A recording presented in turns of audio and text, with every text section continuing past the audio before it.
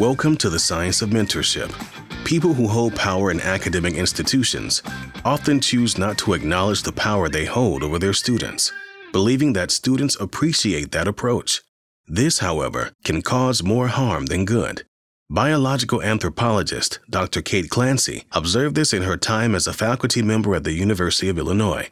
She found that acknowledging the power she holds over students and setting expectations on mentorship can create more effective mentoring relationships. As an associate professor of anthropology, Dr. Clancy has created programs that strive to equip faculty with necessary mentoring skills. With each step, she works to create a more inclusive space for both students and faculty in higher education. Dr. Kate Clancy's research focuses on intersectional feminist biology. She focuses on topics ranging from gender and racial harassment in science to the effects of environmental stressors on endometrial and ovarian dynamics. Dr. Clancy has given congressional testimony on sexual misconduct in the sciences, has consulted on 2 congressional bills on sexual harassment in science, and has co-authored a National Academy's report on sexual harassment of women in STEM.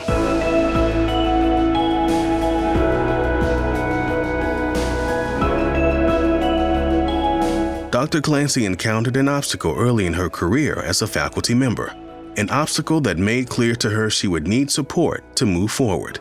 Basically, my third-year review did not go great. Third-year reviews don't always go great. The way it was pitched to me is, this is an opportunity for us to be as harsh with you as possible so that we can best articulate an upward trajectory between the third-year review and tenure. And I think I pointed out perhaps to my department head at the time, well, I didn't have a mentor and it would be really nice to have one. And we didn't have a structured mentoring program of any kind in our department. And so he effectively assigned me one, who was the one who basically mentored everybody. And I'm going to say her name because she's a very special person, Dr. Nancy Abelman. And Nancy took on everybody. She's an amazing cultural anthropologist who studies Korea. I'm a biological anthropologist who studies menstrual cycles. We did not have anything scholarly in common.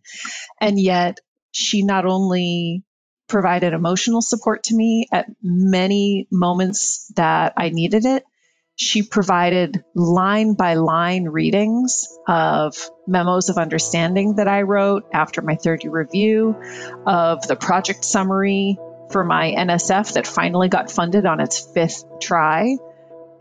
When I was having a problem, I remember at one point with a human subjects issue, she didn't live too far away from me, so she walked over to my house one morning and just sat with me at my kitchen table and just helped me think through some of the problems I was having. And I can't remember a time that anyone had ever taken that kind of time with me, even a fraction of it.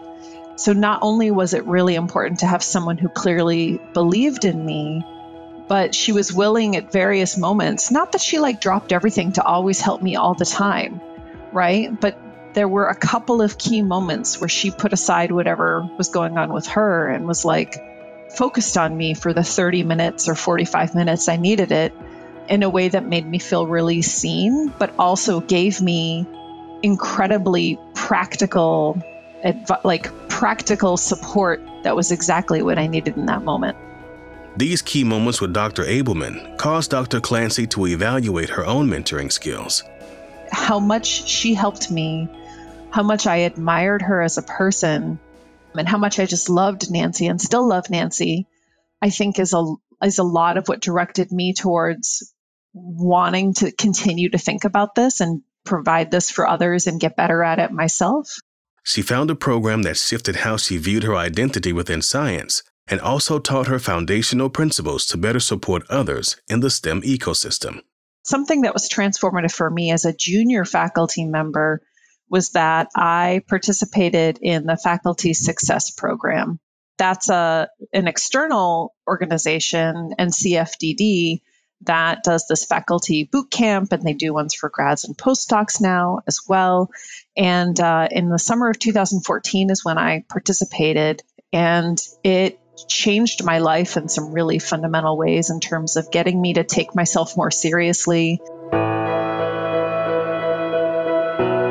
stop hamstringing myself because I didn't believe that I was going to be successful. So I didn't do things that I needed to do to be successful, because then, if I failed, well, it's because it's okay if I didn't put in the effort. That's where the idea of a mentoring map was first introduced to me, and where I first started to create one and recognize that there are people I could send unfinished work to. There are people I could get emotional support from, all of that recognition of the constellation of support you need. Dr. Clancy felt more assured in her competence as an anthropologist. These newly learned skills and tools became critical in how she supported students.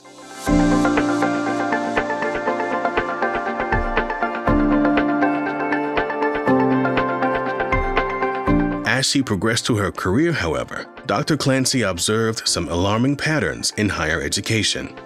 One of the things that I've noticed as I've talked to a lot of my colleagues over the years who are themselves women or non-binary, who have non-cis male identities and or non-white identities and or are part of the LGBTQIA plus community, something that has been frustrating has been how often I've noticed that folks with those identities are undervalued by the people who hold power in their department. And so therefore their work is considered less rigorous, or there's constant questions about the quality of their work, whether they're ready for promotion, those types of things. On the other hand, while the people in power are saying these people are not valuable, all of the students want to work with them, because what they're usually doing is actually the most exciting and cutting edge research in the department. And so they end up with this incredibly giant, invisible mentoring burden. I've seen people with 8 independent studies in a semester. I've seen people who have not gotten to admit a student into their program yet because they're so busy advising and co-advising all the other students in the program who want to switch into their research group or their lab. And I think that that's something that the folks who are in power in a department don't always notice and recognize and try to make visible. And so they don't realize that all of these folks are, again, not only doing some of the most cutting edge and interesting research in the department, but 2, on top of that, are doing the majority of the mentoring, not just for instance, students of color, but basically all the students who are looking ahead and seeing where the field is going and are trying to do the most exciting work. And so they're mentoring everybody. The invisible mentoring burden on faculty wasn't the only problematic pattern Dr. Clancy found in the mentoring ecosystem. How is it that the sort of racial and gender and sexual identities of our students plays a role in how we mentor them, and that sometimes there are actually failures in how we mentor them because we don't take those sorts of things into account? I know that there is a recognition, certainly on the part of our students, that there are a lot of times that they feel they are mentored in a way that isn't as useful for them. So for instance, when, say, a white cisgender woman such as myself has a particular lived experience and a particular confirmation bias that is related to the success that I've had, then if I try to impart that wisdom on a student with a different lived experience, I could really lead them astray in terms of what they need from me in that moment.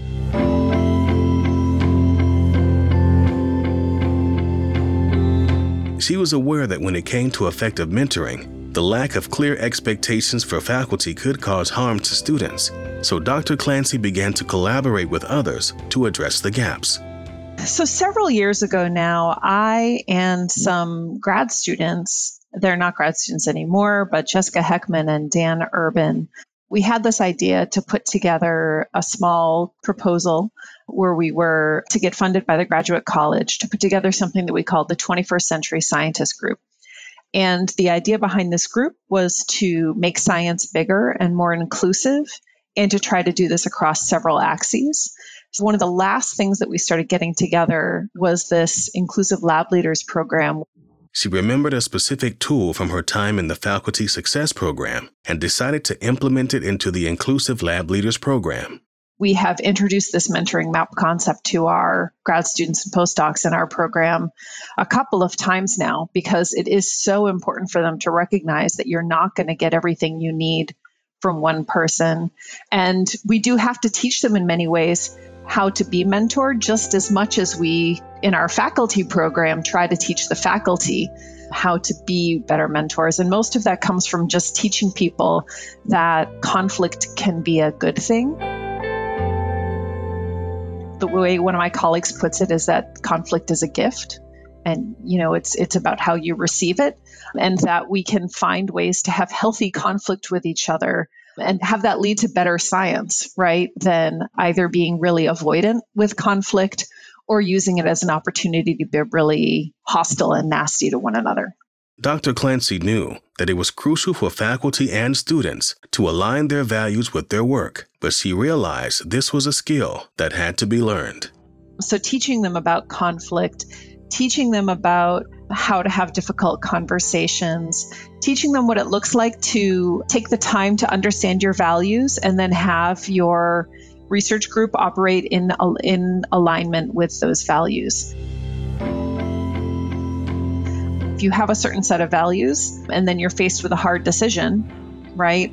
And one of the decisions feels like the easy one, but the other one is the one that's actually in line with your values, then you make that harder decision. And I think a lot of times that actually leads to us having sometimes the scarier conversations with our mentors. Sometimes it means going to bat for them more. Sometimes it means working harder with them to make a project go well.